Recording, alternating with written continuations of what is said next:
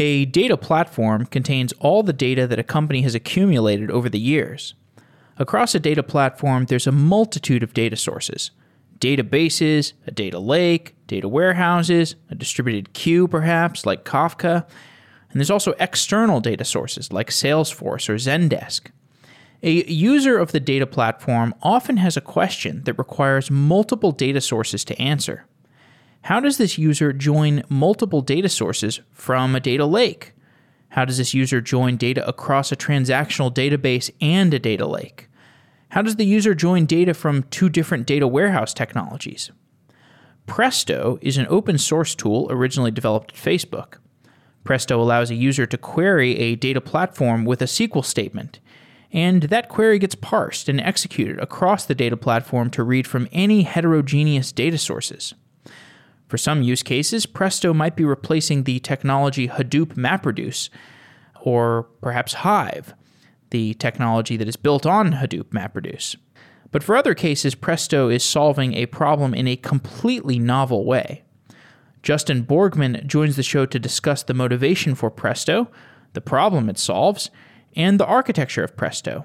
And he also talks about the company that he started, Starburst Data, which sells and supports technologies built around Presto.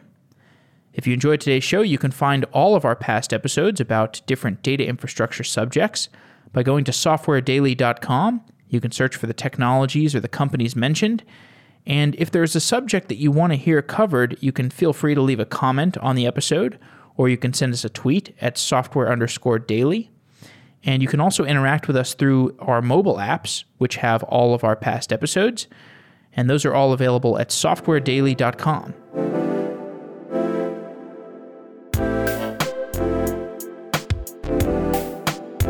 Justin Borgman, welcome to Software Engineering Daily. Thank you for having me. You've been in the world of data engineering for about a decade. Give me your condensed view on how the data ecosystem has evolved since the days of Hadoop. Sure. I think what's been really interesting is kind of the legacy of Hadoop. And, a lot has been spoken about Hadoop's prime, perhaps, waning at this point in terms of the number of people deploying it for new use cases. But I think it actually brought about a lot of really important concepts that will live on likely for years and maybe even decades to come. And namely, this idea of a data lake. And, that used to be exclusively synonymous with Hadoop itself. But now with the emergence of cloud and, S3 and cloud storage in general becoming kind of the new data lake, a lot of those concepts live on just in a different form. And I think that's a lot of the legacy, including, the development of open source data formats like ORC and Parquet, which now, have a renewed, I think, future with cloud object storage as the new data lake. You spent 4 years building Hadapt, which was a Hadoop company that was acquired by Teradata. What was the use case you were solving? So back then, somewhat similar to what we're working on still today, which was essentially this idea of building a SQL engine for the data lake. And back then,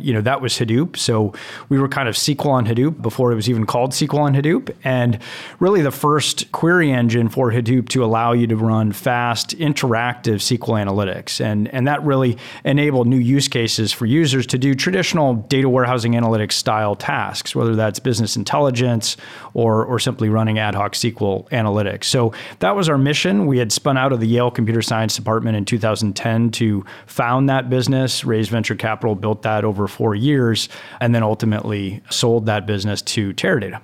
And when you were building Hadapt and then sold it, at the time, the Hadoop vendors were building Steam.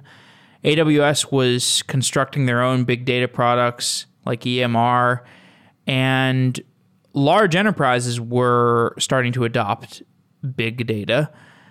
How were those enterprise customers choosing between the different data providers when they're looking out over the Hadoop vendors, the cloud vendors, the classical data products? What were the choices that the enterprises were making? Yeah, great question. I mean, I think, first of all, there's always the question of cost as well as flexibility. And I think those 2 points in particular were really well articulated by the Hadoop vendors, Cloudera, Hortonworks, and perhaps to a slightly lesser extent, MapR, in allowing people to basically store their data very cost effectively, work with it at scale, and really do analytics on big data, quote unquote. So I think that was part of the value proposition. I think the challenges, and maybe where Hadoop didn't fully hit the mark, was on delivering high performance SQL-based analytics. I think when Hadoop was first starting to become more mainstream, some people at the time thought that SQL was a legacy language and that would be sort of the end of it, and people would be learning how to use MapReduce and programming in MapReduce. And I think that was sort of a miss early on that was later corrected by creating these SQL engines, and I think started to create this interesting sort of choice for enterprise users. Do I do my data warehousing analytics in Hadoop, or do I do it in a traditional data warehouse? And I think the low-hanging fruit during that period of time was essentially moving kind of ETL-related workloads to the data lake, where maybe you could perform these kind of batch-oriented SQL workloads on a lower cost footprint, and then only load your higher value data into your traditional data warehouse, whether that's Teradata or Oracle Exadata or what have you. So I think that was kind of an early reference architecture that you saw during that period. Let's fast forward to today. If we talk about the data ecosystem today, I can think of a few core abstractions. You have the OLTP databases like Mongo or MySQL, Postgres. You have a data lake that you can dump all your different kinds of data sets into. You have a distributed queue like Kafka. Maybe it's used for buffering data. And you have a data warehouse that data probably gets loaded into for OLAP queries. Give me your overview of the different components of the modern data platform. Yeah, I actually think you articulated it really well. And I think to some extent, many of those are really essential. Like you're always going to need your OLTP operational style system to serve your application, be it a web application or what have you. Kafka plays a really important role, or other streaming technologies for sort of that real-time streaming data. And then to your point, at the end of the day, you want to be able to analyze all of the data that you have more holistically. And that's essentially really the problem that we're trying to solve today with Starburst and with Presto as a technology, is the ability to access all of your data where it lives and be able to create a holistic picture via a SQL query, as opposed to the time-consuming nature of ETL pipelines. And that's not to say that we're eliminating ETL pipelines, but rather giving you an option to at least access many of these data sources via SQL query. And in some cases, you even have multiple OLAP systems where you have silos of data in one or the other, and you want to be able to join that together. Tell me more about the frictions or the difficulties of an ETL pipeline. Sure. So if you're a large enterprise, let's say a big bank or any complex enterprise that has a variety of different systems to work with, the first step is sort of figuring out what data do you want to move and how do you want to transform it. And so there's a lot of human cycles involved in that process, having to figure out, the right transformations to get your data in the right format in this ultimate eventual, enterprise data warehouse concept. And that's been kind of the methodology, I would say, for decades, is that, all of these different data sources have to feed pipelines into one kind of monolithic system. And that's certainly what made Teradata very successful, I think, through the 80s and 90s, was benefiting from being that quote unquote single source of truth. The challenge is each of those pipelines, takes time, both in terms of human effort, but also in terms of, the time it takes to actually physically move that data, transform that data. And then you end up with data duplication. You have copies all over the place. The copies may not be perfectly in sync. So one person's view of the data may actually be out of date relative to another person's view of the data. So I think those are some of the challenges with the existing model, but that's sort of, the status quo today. We will get into Presto eventually, but to shed some more light on the standard data platform within a company, what is the purpose of the modern data warehouse abstraction?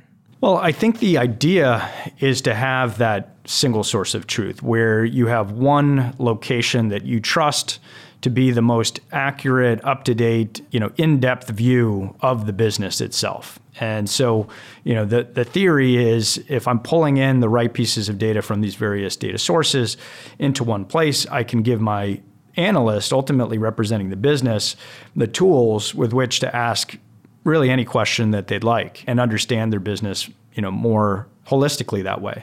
So I think that's the idea of the abstraction. Whether that all truly lives into one database or is distributed across a few databases is perhaps a different question, but I think that's the basic idea.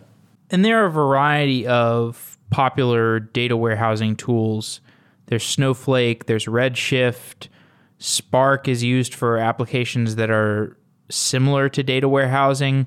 Tell me about the breakdown of the different data warehousing consumers. Yeah. So I think, the Redshift and Snowflake community of users is very much that business analyst type of persona, someone who is perhaps using Tableau or Looker or even MicroStrategy or Cognos, whatever BI tool that suits their fancy to ultimately ask questions of the business's data. And so they generally have a more of a business orientation to them, but certainly understand data. And I think in today's day and age are becoming more and more sort of data savvy in terms of the types of analytics that they'd like to do, but ultimately catering to someone who's likely using a BI tool or some kind of an analytical tool on top of that database system. I think Spark, by contrast, is actually a little bit different. I think that generally caters more to the sort of hardcore, quote unquote, data scientist who is doing more advanced analytics or training machine learning models, doing, all those fancy things we like to categorize as AI. So generally it's a smaller group of individuals, but one with a very high degree of technical sophistication. And so they feel comfortable perhaps programming in R or Python or Scala or what have you to express the analytics that they want to perform. And I think that's one of the fundamental differences between perhaps the two groups. Presto allows for querying SQL across any kind of data source. And in order to understand why that is useful, it's worth going back in time a little bit. Hadoop pushed us away from big SQL databases and towards queries that looked across files. Explain why Hadoop pushed us away from SQL and towards files. Well, I think the idea was first and foremost making it super scalable. So kind of one of the foundational elements of Hadoop was this Hadoop file system, which was distributed in nature, had built-in replication to make sure that you had, really good fault tolerance from a persistence perspective, meaning that you'd have 3 copies of the data spread out across this cluster. And if 1 or 2 machines with that data died, you still had your data. So you had a lot of confidence in the resiliency, especially as you scale across hundreds or thousands of machines. I think the afterthought for Hadoop was this notion that actually SQL, at least as a language, is still critically important to the enterprise. And not only has it been that sort of lingua franca for 30 plus years, it enables a broader set of users to be able to access that data. So that's really where the emergence of ORC and Parquet and Avro and other file formats first sort of came to be, was really trying to store data in a more efficient relational database-like format that was still an open format, meaning that multiple tools could actually access this data. And so to go back to one of your earlier questions around sort of Spark or Redshift or Snowflake, Redshift and Snowflake are much more traditional in this sense that you load the data into the proprietary format of that database and you can only access it from that database effectively. By contrast, if you're storing your data in ORC or Parquet, I picked those two just because they tend to be the most popular that we find for sort of high performance analytics. Then you can read it from Spark or Presto or Hive or a variety of different tools. And so you get a lot of flexibility out of that. And we often find that you might have that data scientist group training machine learning models using Spark is accessing the same data that now a business analyst may access through Tableau using Presto, let's say. Presto originated at Facebook. What were the use cases that Presto originally solved at Facebook? Yeah, that's right. It was created by Martin Traverso, Dane Sundstrom, and David Phillips back in roughly 2012, open sourced in 2013. the purpose at the time was essentially to create a faster Hive for the most part. So Hive was also created at Facebook. Interestingly enough, Facebook's been very visionary in this idea of sort of open data warehousing, if you will.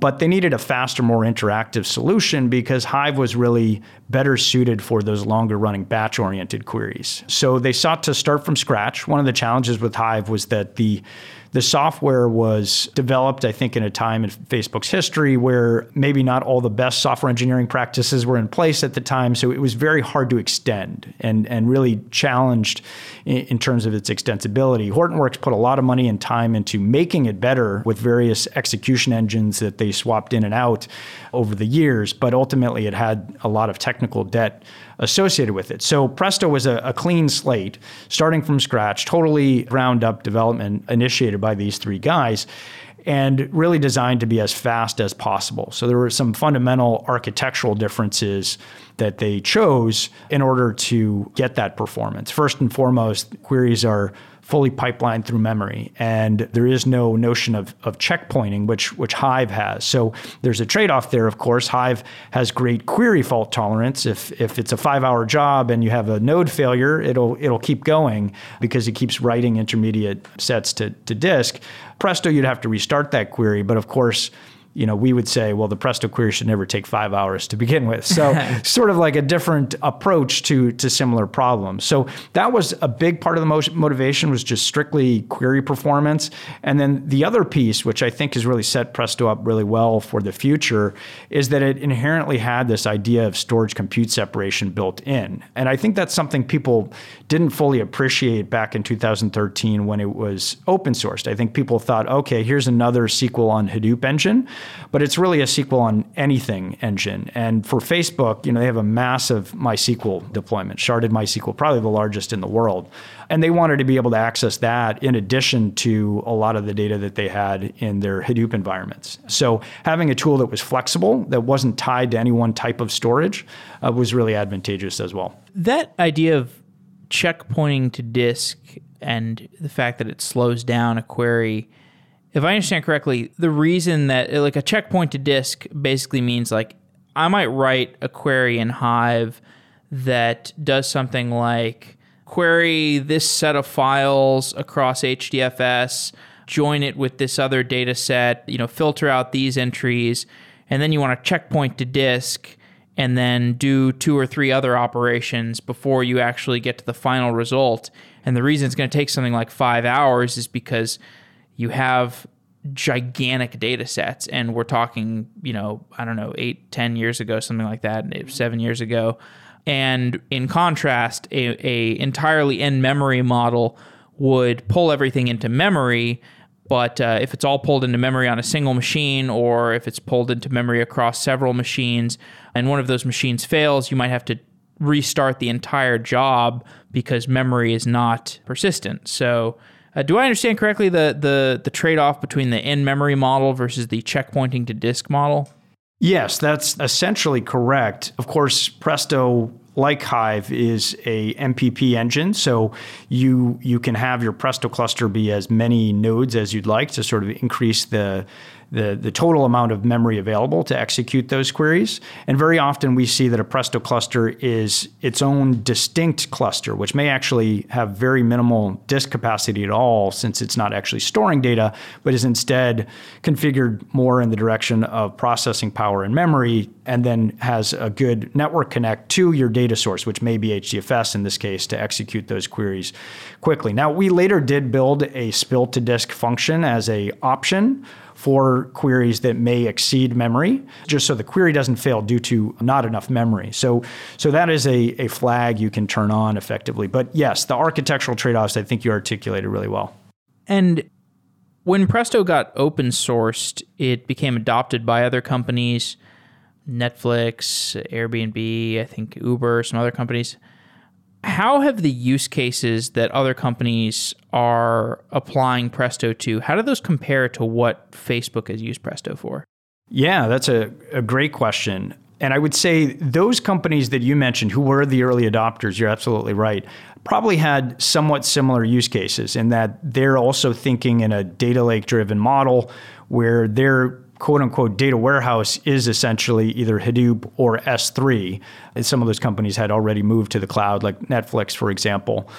So those use cases were somewhat similar, again, where S3 or Hadoop becomes that storage layer for your data warehousing activities, the data being stored either in ORC or Parquet, and pretty much an even split between those companies that you mentioned in terms of their predisposition towards ORC or Parquet.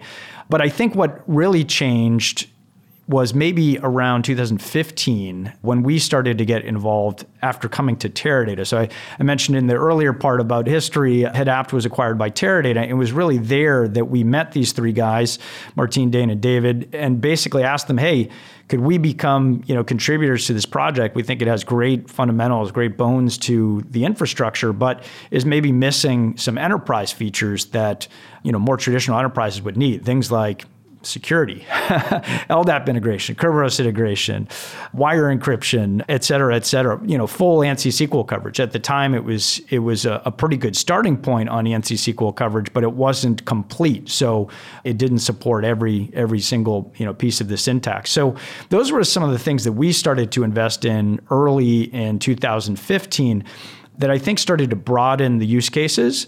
And in particular, we also built additional connectors. So I mentioned how kind of MySQL and Hadoop were maybe two of the early important ones, and of course S3 and S3 compatible object storage.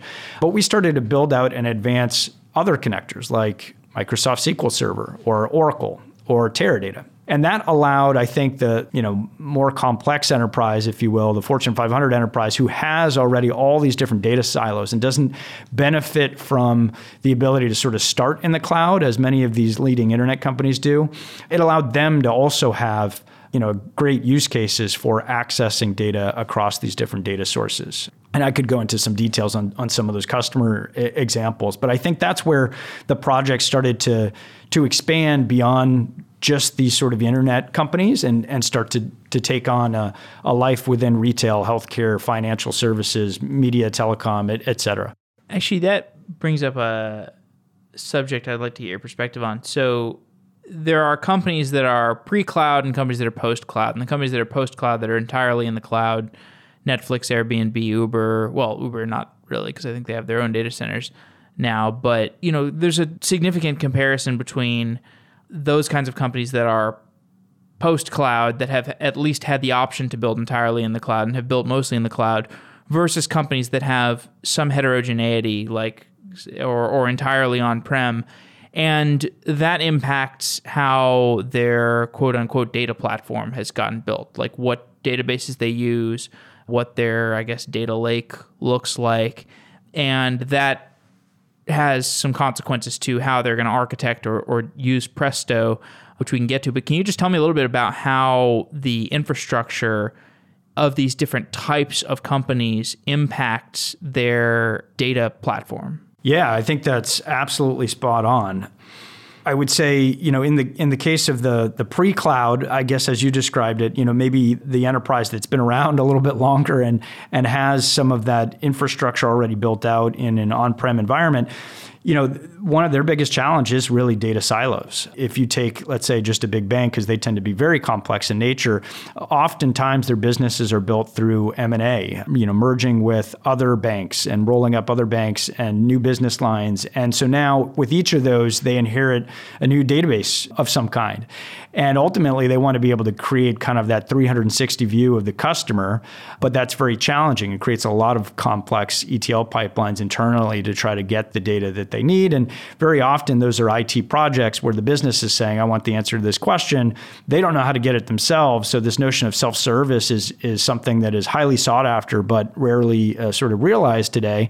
And so they have to go to IT and say, hey, we need this data and that data. And then IT has to sort of figure it out. And that could be weeks before they can get to the answer that they want. So there's a lot of complexity there and a lot of data silo related problems. By contrast, the other group, this sort of post-cloud that you described, has a real advantage in that they can try to centralize all of their data into one place. And what they very quickly realize is that the more data they can keep in S3, in open data formats, the lower cost and the more flexibility they have sort of going forward. So I think that's why you see a lot of these internet companies use S3, or again, whatever cloud is your favorite. Could be Google Cloud Storage, could be Azure Data Lake. It doesn't matter what storage, but the idea being that that's the low cost sort of storage tier, and you're storing your data in ORC or Parquet. And that allows you to access that data from a variety of tools, keep it in a low-cost place, and have really a lot of runway for how you build out your architecture going forward. So definitely two different patterns that we see. And honestly, that's part of what gets me excited about the prospects for Presto, because I think what makes it very unique is it really can cater to both groups. I think often people ask me, is Presto a data warehousing analytics tool, and query engine for analytics, or is it a data virtualization tool? And it's really a little bit of both, meaning you can have data in different data silos today and use Presto as an abstraction above that to get access to that data, to join across those data sources. But it also sets you up really well for the future, where you might want all of that data in a cloud data lake type of model and access it there. And because it can do both of those, you can sort of build your business or build your BI infrastructure on top of one common SQL interface without having to have multiple databases for different things. If I think about architectures that, if I'm just ignoring Presto, I can think about setting up data connectors to my S3, setting up data connector to my MySQL database, and pulling data from S3, pulling data from MySQL into a data warehouse, pulling it into Redshift or pulling it into Snowflake, and then doing complex operations over those data warehouses. Alternatively, the Presto model would, I could execute a SQL query that is aware of the schemas of the data in S3 or aware of the schemas in my MySQL database, and Presto has its own data connectors and is going to execute those queries across workers and eventually give me an answer. How would those two patterns for getting an answer to a large query that is spread across these heterogeneous data sources, how would those two query paths compare to one another? So one thing we like to talk about, and this will answer your question, is this idea of kind of time to insight. Like essentially, what is the total time it takes from the moment that I have the question to the moment that I have the answer? And when you think about it that way, the time to insight includes the time required to basically get the data where you want it to be able to query it. And so I think what you're describing highlights this very, very well. In the sort of traditional data warehousing model, you would have to factor in the time it takes to ETL that data into that sort of central EDW model. In our case, the time is exclusively that query time. So in some of those cases, it's possible that Redshift or Snowflake might be slightly faster in terms of executing that query because they've done a good job, especially Snowflake, in terms of optimizing their storage format for their query performance. So, let's say a query on Snowflake takes 5 seconds, maybe it takes 7 seconds on Presto. But if you factor in, the time required to sort of go through that ETL process and get that data loaded in, and then also, of course, the opportunity cost of now that data is exclusively in Snowflake, those are sorts of the kinds of, I think, challenges or at least factors that you have to think about holistically when you're thinking about, time to insight. So that's essentially the difference. With Presto, it's all done through that specific query as opposed to doing that ETL process beforehand.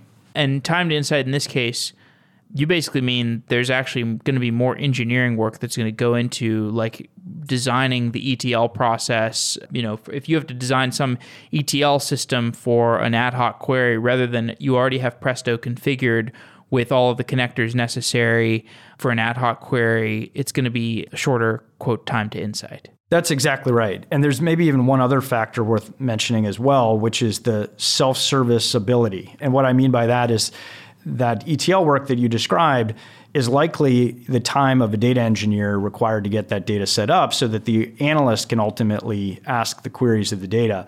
By contrast, if you've got all your connectors set up, you can theoretically make that available to your analyst to just run SQL queries against that data. You can create even views that actually hide where that data is specifically located, which data sources, and allow the analyst to basically ask those questions without the involvement necessarily of the data engineer, so he or she can focus on perhaps something else. Let's talk a little more about the architecture of Presto.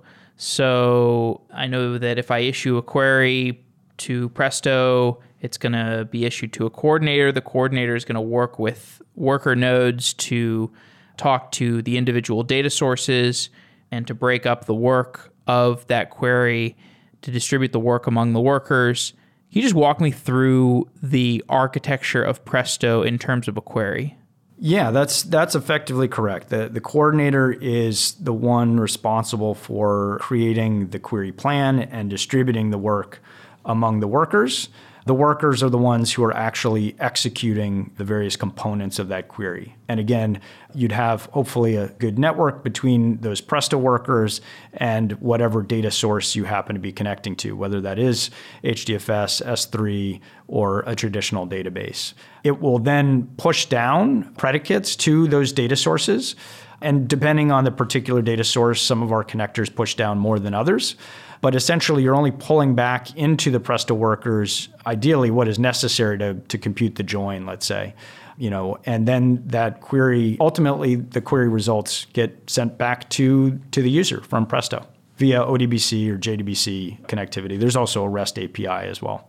In order to issue a query to the data that's available across my Presto infrastructure, my Presto system has to have an understanding of the schema of the different data sets that are across my organization. So if I have like a bunch of data sets in S3, I've got a MySQL database over here, I've got a Mongo database over here, I've got Postgres over here, and I want to issue some complex Presto query that's going to do a join between my Mongo database and one of my S3 data sets. I need to have an understanding of the schema of all those data sets. To what extent does Presto know the schema of all the data sets across my organization? Yeah, good question. And this is an area where I'll say there is some roadmap development being done to make this easier. But today, we do rely on the user, or you can, again, create views to sort of obfuscate some of this. But we would rely on the user, let's say, executing the ad hoc SQL query anyhow, to know the schema of the underlying data sources, because essentially what Presto is doing is it's actually reaching out to the catalog of that particular system. So if it's Oracle, it's actually speaking to the Oracle catalog. If it's Teradata, it's speaking to the Teradata catalog.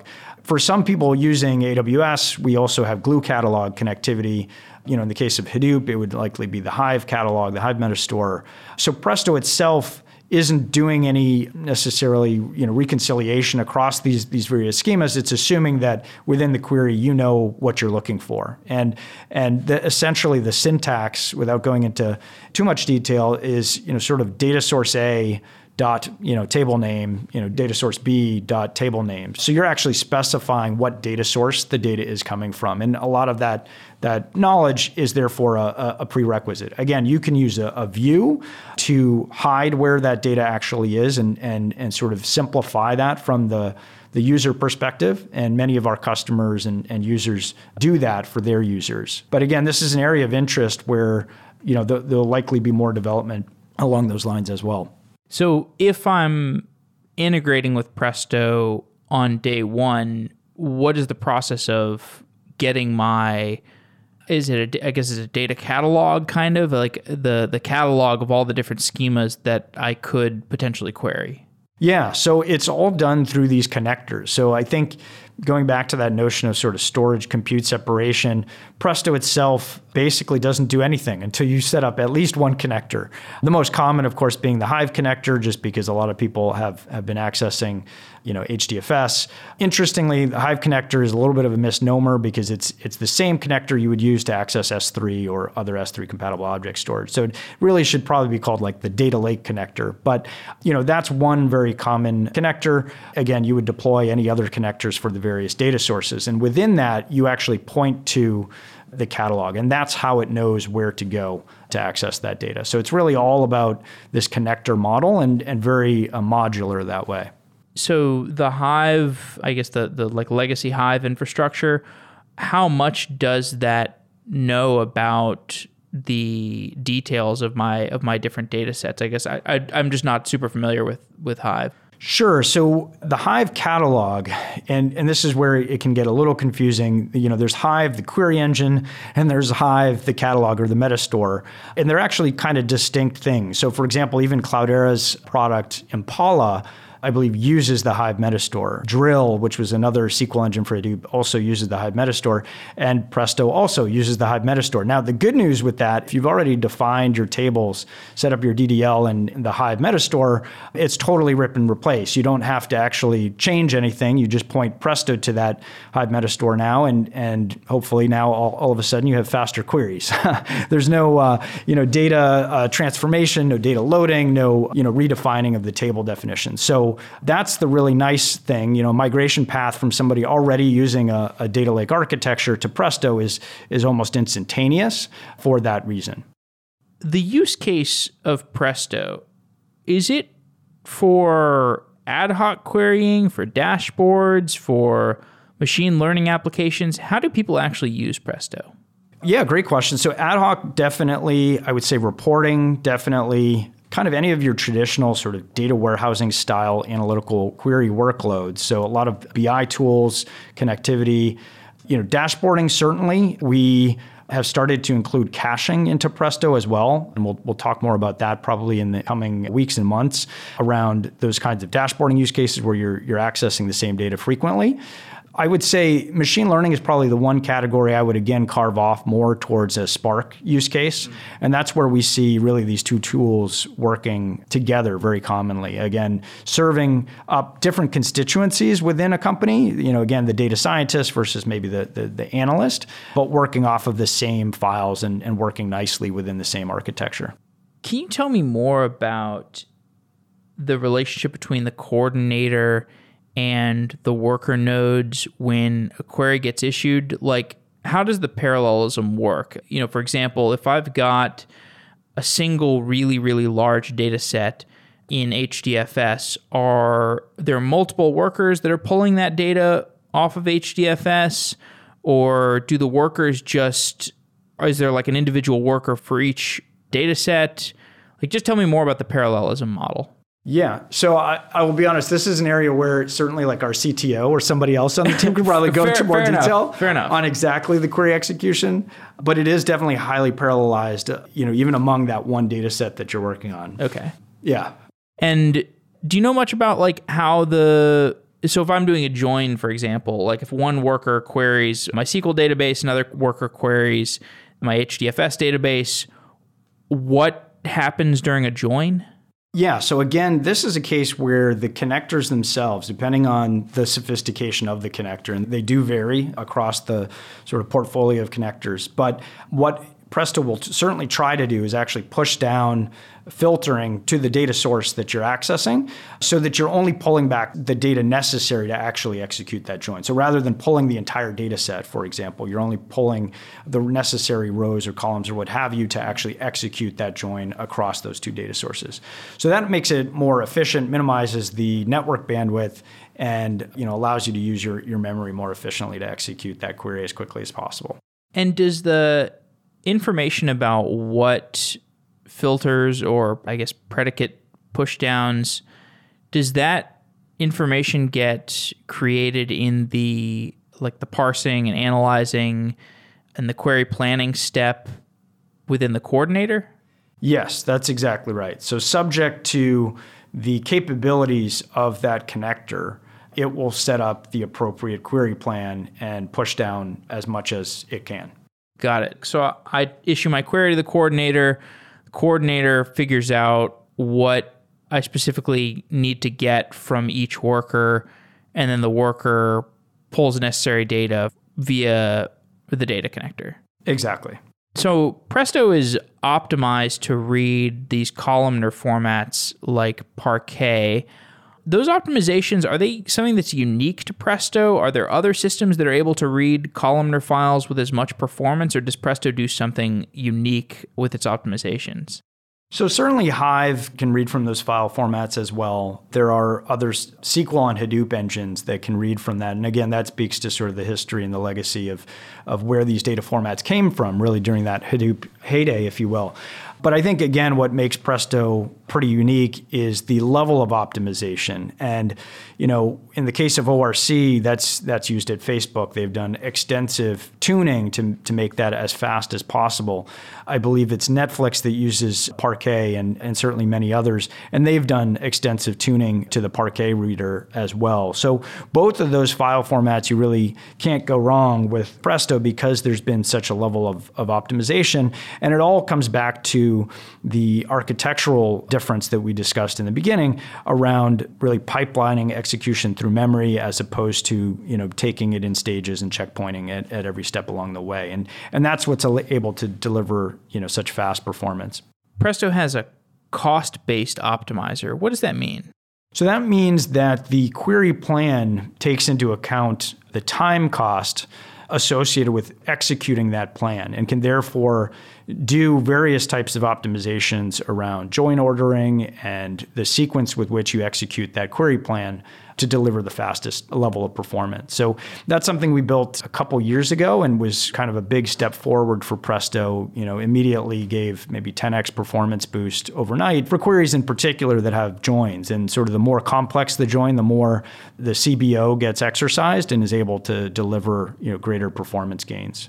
And I'll say just at a high level, I think like directionally, these are the level of optimizations that I think we're very interested in continuing to pursue with Presto, because the more optimizations we can put in there, the more advanced Presto is as a data warehousing analytics kind of platform. These are optimizations that are not necessarily new to data warehousing analytics, meaning that Teradata or Oracle has many of these optimizations, but they're new to an open source query engine. And I think that's what's so exciting is really taking this storage compute separated model, but building in the same level of performance optimizations that these more traditional databases have. Can you tell me more about your interaction with the potential enterprise customers or the enterprise customers that you have? What are the kinds of use cases, the problems that they're looking to solve with Presto? Sure, yeah. They definitely fall into the two categories that we sort of touched on a little bit earlier. One being this idea of joining across two or more data sources. One nice example there would be Comcast. Comcast has a viewing behavior from the shows that you watch captured in a Hadoop data lake, and also has billing data captured in a Teradata data warehousing system. And so, they'd like to join across these two different systems, to be able to correlate your viewing behavior with how much you spend, cross-sell, upsell, a whole variety of sort of business benefits to being able to do those types of joins. And traditionally, that would have required an ETL, pipeline to sort of get the data from one to the other to do those joins. So that's a nice example of Presto as this kind of abstraction or query fabric, I believe is the term that they use to describe the role that it plays in that architecture. And then on the other hand, we have companies like FINRA, the Financial Industry Regulatory Authority, who are actually a pre-cloud, company that became post-cloud pretty quickly and has sort of led the financial services industry in that transformation, where they went from a number of on-prem traditional data warehousing solutions into AWS pretty aggressively, and today leverage everything off of S3 and I believe it's ORC file formats and query that with Presto. So that's more of that kind of open data warehousing analytics category of use cases. So those tend to be the two primary drivers, and we like to stitch those stories together by saying that Presto is great for that entire journey, and we find that all of our customers are somewhere on that spectrum. It's just a question of where they're starting. So the first use case, that's joining two data sets. Yep. The second one you described is you've just got a singular data source and it's just fast for that particular singular data source. Exactly. And you've sort of standardized on some open data format, again, whether that's ORC or Parquet. And so the use case of the join, as you said, basically your alternatives there aside from Presto, are like a big Hive query where you're going to be checkpointing to disk and it's going to be slower, or a ETL job, maybe you ETL things into a data warehouse and then query off of the data warehouse, that's going to have some complexity penalty. Would you say that's the trade-off there for that use case? I would just add that you'd have to do ETL in either direction, right? Because you'd have to get the data sets into one place, and you're either going to move it all into Hadoop, and then you have Hive perhaps to do that, which Hive has some performance limitations, but also you had to do that ETL step just to get it into Hive. Or you've moved it all into, let's say, Teradata or the traditional data warehouse, and again, you have that ETL step, but now you also have the consequence of perhaps overtaxing an already taxed environment. Many of these traditional data warehouses, just because of the cost involved, are often running at peak capacity already. And so adding more data to the equation is often a challenge in and of itself. It may require buying another box, for example. And what is required to deploy Presto? So when you're talking to these companies, and a company like Comcast, what would be required for them to integrate with Presto? What would be the deployment path? Yeah. So first of all, I would say that we'll start with maybe the easy parts, which are if you already have data in Hadoop or S3 and it's stored in these open data formats and you're using the Hive Metastore for your table definitions, that part is pretty seamless. So you can just point Presto to it and query. Now, you would want to make sure that you have resources available for a Presto cluster. So it is also an MPP environment. And like we talked about, generally, you want to configure it with good CPU and memory and less so on disk because you're going to be pointing to some other data source. So if that's an on-prem world, you want to make sure you have a Presto cluster that's configured appropriately and again, has a high-speed interconnect with your HDFS, perhaps, if that's Hadoop. Or if you're in the cloud, you're going to spin up machines to execute that Presto query. Now, what's nice is because Presto doesn't store data, you can actually spin those machines right back down after you're done if you'd like. And we've even built in some auto-scaling capabilities into the Starburst Enterprise offering just to make that a little bit easier for you. But that's kind of the first step, I would say, is sort of connect it with what you already know and then start to work with the connectors that seem appropriate to you. And if that's Teradata, if that's Oracle, we have a Snowflake connector as well. Whatever data source you fancy, start to work with that and set up that connector and start to run queries. And that's where we're always happy to help as well. I mean, if there's questions you have or query tuning related questions, we're answering those all day long. So we're happy to be helpful. Tell me more about building the business. What is the strategy of Starburst today? So it's what would be classically known as an open core model. And what I mean by that is the core, Presto itself, is open source. It's licensed under the Apache license, and we're very committed to advancing that open core. We're extremely active members in the community. We represent actually the majority of the committers to the project, and that's an important aspect to our identity. In fact, just a few months ago, the original creators, Martine, Dane, and David that we spoke about earlier, joined Starburst, and they're now part of the crew here as well and very involved in many of those community efforts. We host events over the course of the year all over the world. We've done them in India, in Singapore, in Japan, and of course, East Coast, West Coast. And that's an important aspect of it. The way that we make the business work, the way that we pay our salaries is by offering extra enterprise features around that. So in particular, we have security capabilities that are not available in the open source. Things like role-based access control, being able to do row level, column level, data masking, those types of access control capabilities are generally very important to an enterprise.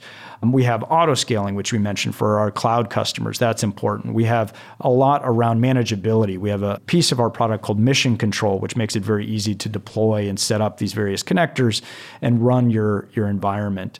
And then, of course, there's the additional connectors, some of which we've actually turned into parallel connectors, which are something that you can only get from Starburst. So for example, if you want to be able to access data from Teradata or Snowflake, very quickly, we have a parallel version of those connectors that delivers better query performance when pulling data from those data sources to execute your query. And then the last piece, of course, is the 24/7 support that you get from the actual creators of the project. So that's kind of the offering that we wrap around that core.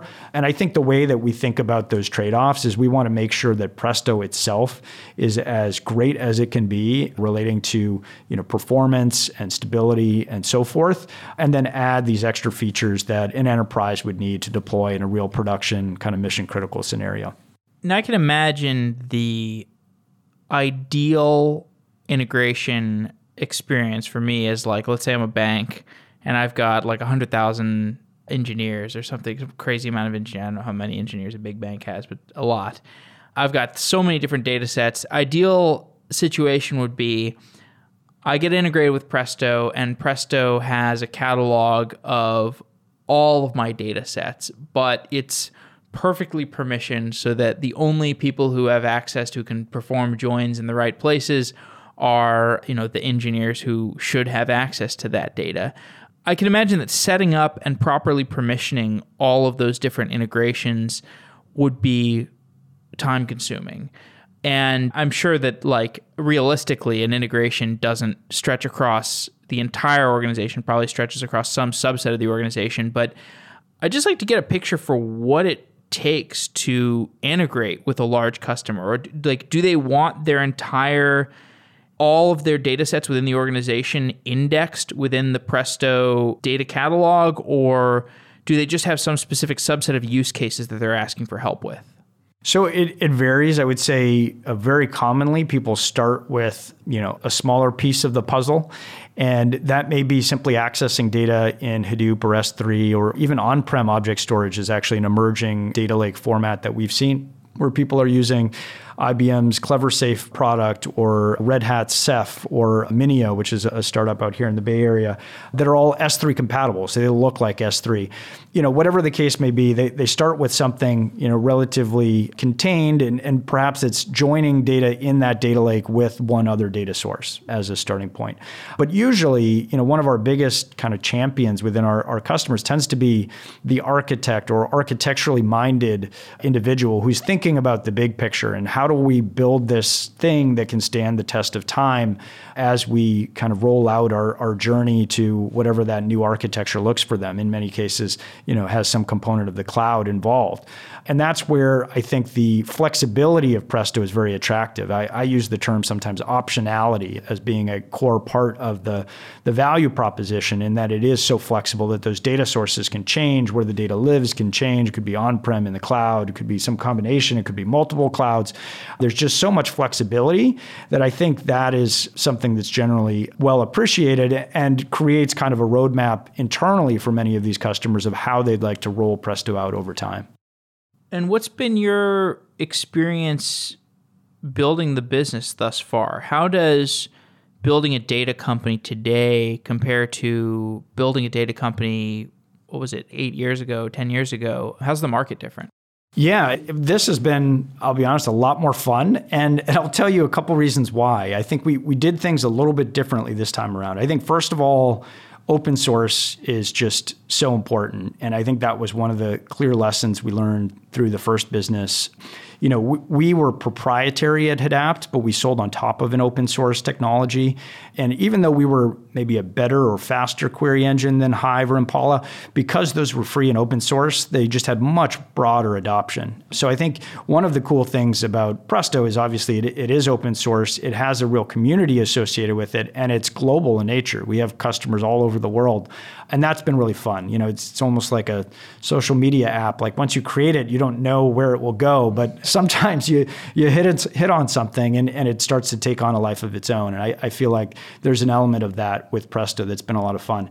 The other big difference for us, which has been fun, is we actually didn't take venture capital right away. We bootstrapped this business for the first 2 years and actually grew it as a cash flow positive, profitable business. And I say that not to brag about it, but rather that it actually gave us a lot of freedom to make decisions, sort of with our own, I guess, level of sort of experimentation built in. We could sort of be patient and take our time and do things the way that we felt needed to be done. And I think that was a really refreshing way to build a business, especially in those early days where you're sort of trying to find product market fit and understand use cases, understand how people are using it. We really didn't have any time pressures. And I think that's also special. And I think that's now, even though we've raised capital, we just raised $22 million from Index and a gentleman named Mike Volpe, who's had a lot of success around open source businesses, in particular, Confluent, Elastic, et cetera.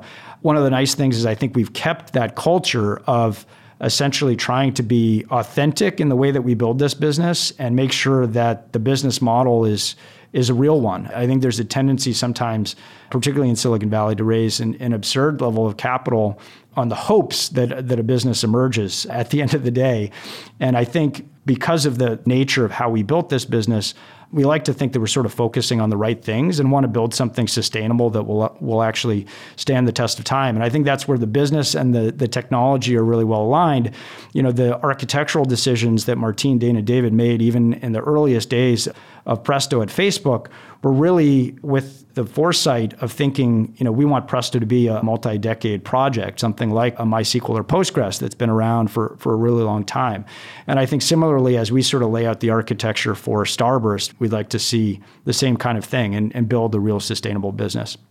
What were those first 2 years like, building a profitable business? Was it mostly around consulting? It started with consulting and support and then quickly graduated to that open core model with really the first enterprise feature being role-based access control. We introduced that in maybe the summer or fall of 2018. And that was a critical feature for us, I think, to start to really convert to enterprise subscription contracts. And that really allowed us to accelerate the business.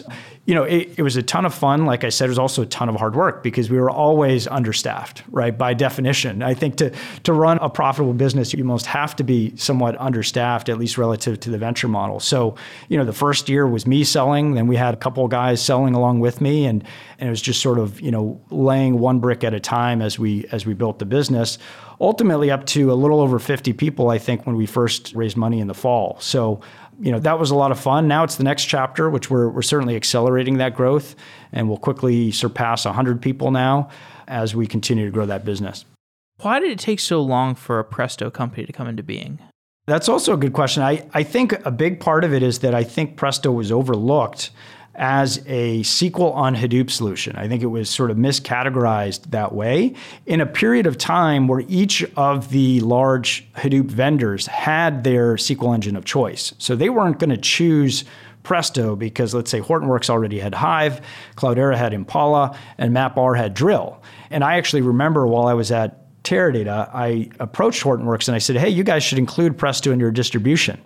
And they were like, no, we've got Hive. So, you know, I think that was just the mindset at the time. You know, they'd all placed their bets. And so Presto was sort of an afterthought. And I think the other piece is that I think Presto got better and better and better a little bit under the radar. I don't think a lot of people knew how much we were investing while we were at Teradata to really improve the engine. And, you know, lo and behold, a few years later, it's actually really awesome, solid technology. And now I think a lot of people are probably asking that question. But, you know, it sort of had the room to grow a little bit under the radar, which I think was good for it. Do you have any benchmarks off the top of your head for how Presto performs compared to Hive? Generally, I would say at least 10x. There are benchmarks on our website and certainly ones that we could point you to, but generally at 10x plus in terms of performance. Do you have any knowledge of why Hive didn't go in a direction of being more memory-centric? I guess it just the fault tolerance side of it, the reliability side of it. They were more interested in reliable batch processing. I think that's exactly right. Because that's what they were good at and what so many people deployed Hive for, it sort of, you know, became, I guess, the ball and chain around their leg on trying to advance or change that architecture. And also the code base for Hive just became so complex over time.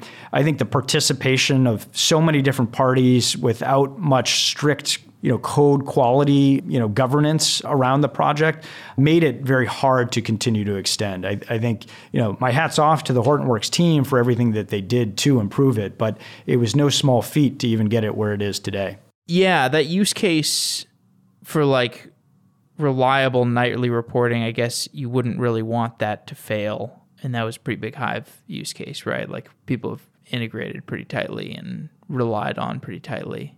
Yeah, and also I would say like batch-oriented ETL jobs. I think, again, going back to one of those early reference architectures in the Hadoop world, a lot of it was take the data into Hadoop, prepare it, and then pipe it into a Teradata or some other traditional data warehouse to do the analytics. So many of those workloads were essentially being piped into something else. And I think people found that Hive just wasn't delivering enough of a query performance to actually do interactive queries against the data directly with Hive.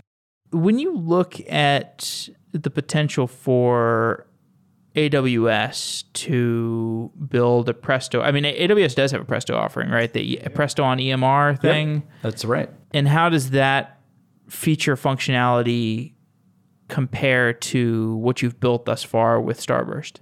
Yeah, good question. In fact, I'll even plug AWS's other offering as well, which also competes with us, which is Athena. So Athena is actually Presto under the covers. Not everybody knows that, but know that. Yeah, it's actually Presto under there.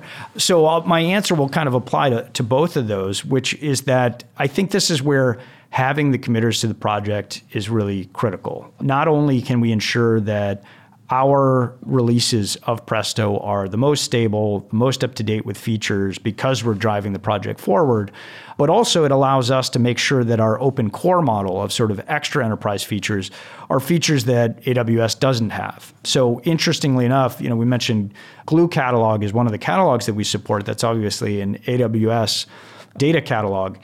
AWS didn't support statistics for the cost-based optimizer for Presto using the Glue catalog. We did before they even sort of thought about it. So I think you'll see continuously as we go forward here, we'll be consciously making sure that the enterprise version that we put forward is well differentiated relative to what you'll get on EMR. And I think that's the important thing to understand about AWS's approach to open source in general, is they're generally just pulling a release from GitHub and essentially making it available. And because of that, it's prone to stability issues. In many projects, and certainly Presto is this way, the releases may come out every couple weeks and nobody's necessarily regression testing those significantly in the community. So these are areas where, again, Starburst can differentiate around performance, stability, the newest optimizations to the query optimizer that we talked about earlier, security, connectors, et cetera. Whereas they're sort of in the position of essentially just taking whatever we make available for them. But we also think that anything that is good for Presto is ultimately good for us. So there's no doubt that there are many people using EMR Presto today or Athena today that we think of as potential future prospects for us going forward. And given that is the strategy, the Amazon, it's like basically the Amazon basics. Yeah. It's like that's a great analogy. Amazon basics Kafka, your Amazon basics MongoDB, your Amazon basics Presto. Yep. Knock off, like, I'll buy it. Hey, I'm wearing Amazon Basics jeans right now, or Amazon Essentials. Like, I love it. Like, that's all I need, right? Sure. I don't really, I'm not going outside today. But from your perspective, why do people change their licenses? If this is all Amazon is doing, is making Amazon Basics Elasticsearch, why do companies feel compelled to change the licenses around open source projects to insulate themselves? Yeah.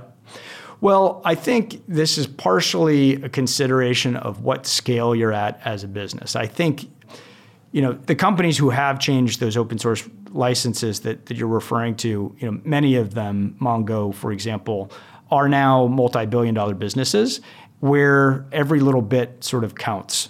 We're still in grow the pie mode, I would say. So for us, maybe less threatened by, what particular market share that Amazon has. I don't think we have to have 100% today. I think it's more about growing that Presto market, broadly speaking. At least that's the way I think about it at this stage.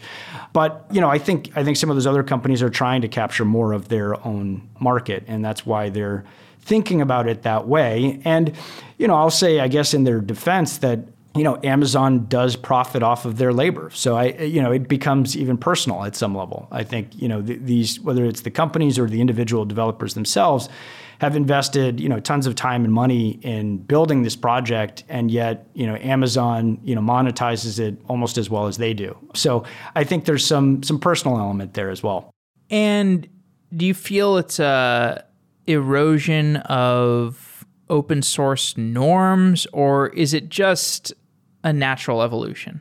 I guess probably maybe at no other time in history have we really had this kind of cloud model that maybe changes the script a little bit in terms of, Amazon can essentially offer software for free if it wants to, and still make money off of some margin on the infrastructure. And that puts them in a very powerful strategic position, I think, relative to all the markets that they play in around AWS. But I would also say that I think there is value in the kind of enterprise features and capabilities. And I think a lot of people, particularly enterprise customers, want to choose best of breed. And I think that's where there will continue to be a market here for these. I think like the doomsday scenario would be that none of these vendors make money anymore, and therefore they can't even contribute to the open source. That would be very bad. But I don't see us anywhere close to that at this point. No. Yeah. No, probably not. I mean, it's hard to imagine a business big enough to be worth copying by Amazon, yet not big enough to subsist. Right.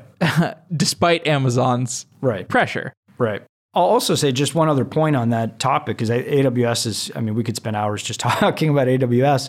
I think this is an area where the other cloud vendors have chosen to differentiate as well by partnering with these same vendors that you're describing, rather than competing with them and thinking of that as potentially a competitive advantage for those clouds, right? Like they're all competing with AWS as well. And so rather than having their own flavors of these various open source projects, have been much more keen to work with the vendors to provide those best of breed solutions, perhaps even as first party offerings on those clouds, but really embracing the developers of the open source itself. Although to a large extent, that doesn't matter that much today, right? Because like most of the people who are going through a cloud provider to get Elastic or MongoDB or Confluent or whatever, they're desiring the integrated experience, right? And like, if I want an integrated experience, it's probably because I want it on AWS, not necessarily. There are people who are on Google Cloud, I suppose, and maybe that would matter. But yeah, I understand that the differentiating point of the cloud provider, and it's interesting, but yeah. Does it matter to the market today? Like, does it matter to the customer today? Well, I think there are some customers who are certainly persuaded by, Azure or Google's approach to their offerings, in that, they're, I think, both trying to offer premium products, essentially, better products to the market in terms of, the capabilities built there. So some customers may make that choice. I think a lot of customers are also thinking about the cloud very holistically and what are the costs here or the costs there. But I think the other potential benefit for vendors is that many large customers are starting to sort of hedge their bets with respect to their various cloud vendors, right? So there's also the multi-cloud approach. So if you can create a stack that is agnostic to any one cloud vendor, then again, you've created some flexibility or optionality for yourself. And so I think some of the larger, more sophisticated customers are thinking about that already today. Last question. How will the data ecosystem look different in 5 years? Yeah, so I think first of all, you're going to see more and more shift to the cloud in terms of workloads. And I think this notion of storage compute separation will become more and more kind of table stakes for data analytics. So I think you're going to see that even the traditional databases like Teradata, for example, will increasingly embrace this storage compute separation. And I think they're all, hard at work on sort of how can we store the data separately from the compute so that we can be more cost efficient, because it really comes down to sort of cost economics. And I think that's another really big thing that the cloud movement has sort of brought to the table, is being able to manage your costs on an hour by hour basis. So your infrastructure has to be able to allow you to have that efficiency, right? And that's where like auto scaling, again, as a feature, I think, used to be maybe a novel concept, but I think will increasingly become almost table stakes for any large enterprise to get the most out of their infrastructure. And that's part of what the cloud affords that on-prem doesn't, right? On-prem, you have to buy all the infrastructure up front, and you're paying for it whether you're using it or not. In the cloud world, that's not the case. So if you can be very efficient with how you're using those resources, you can actually make a real difference for yourself. So I think those kinds of features will become increasingly important for all of the database vendors in the space. Justin, thanks for coming on the show. My pleasure. It was a pleasure being here. Thanks.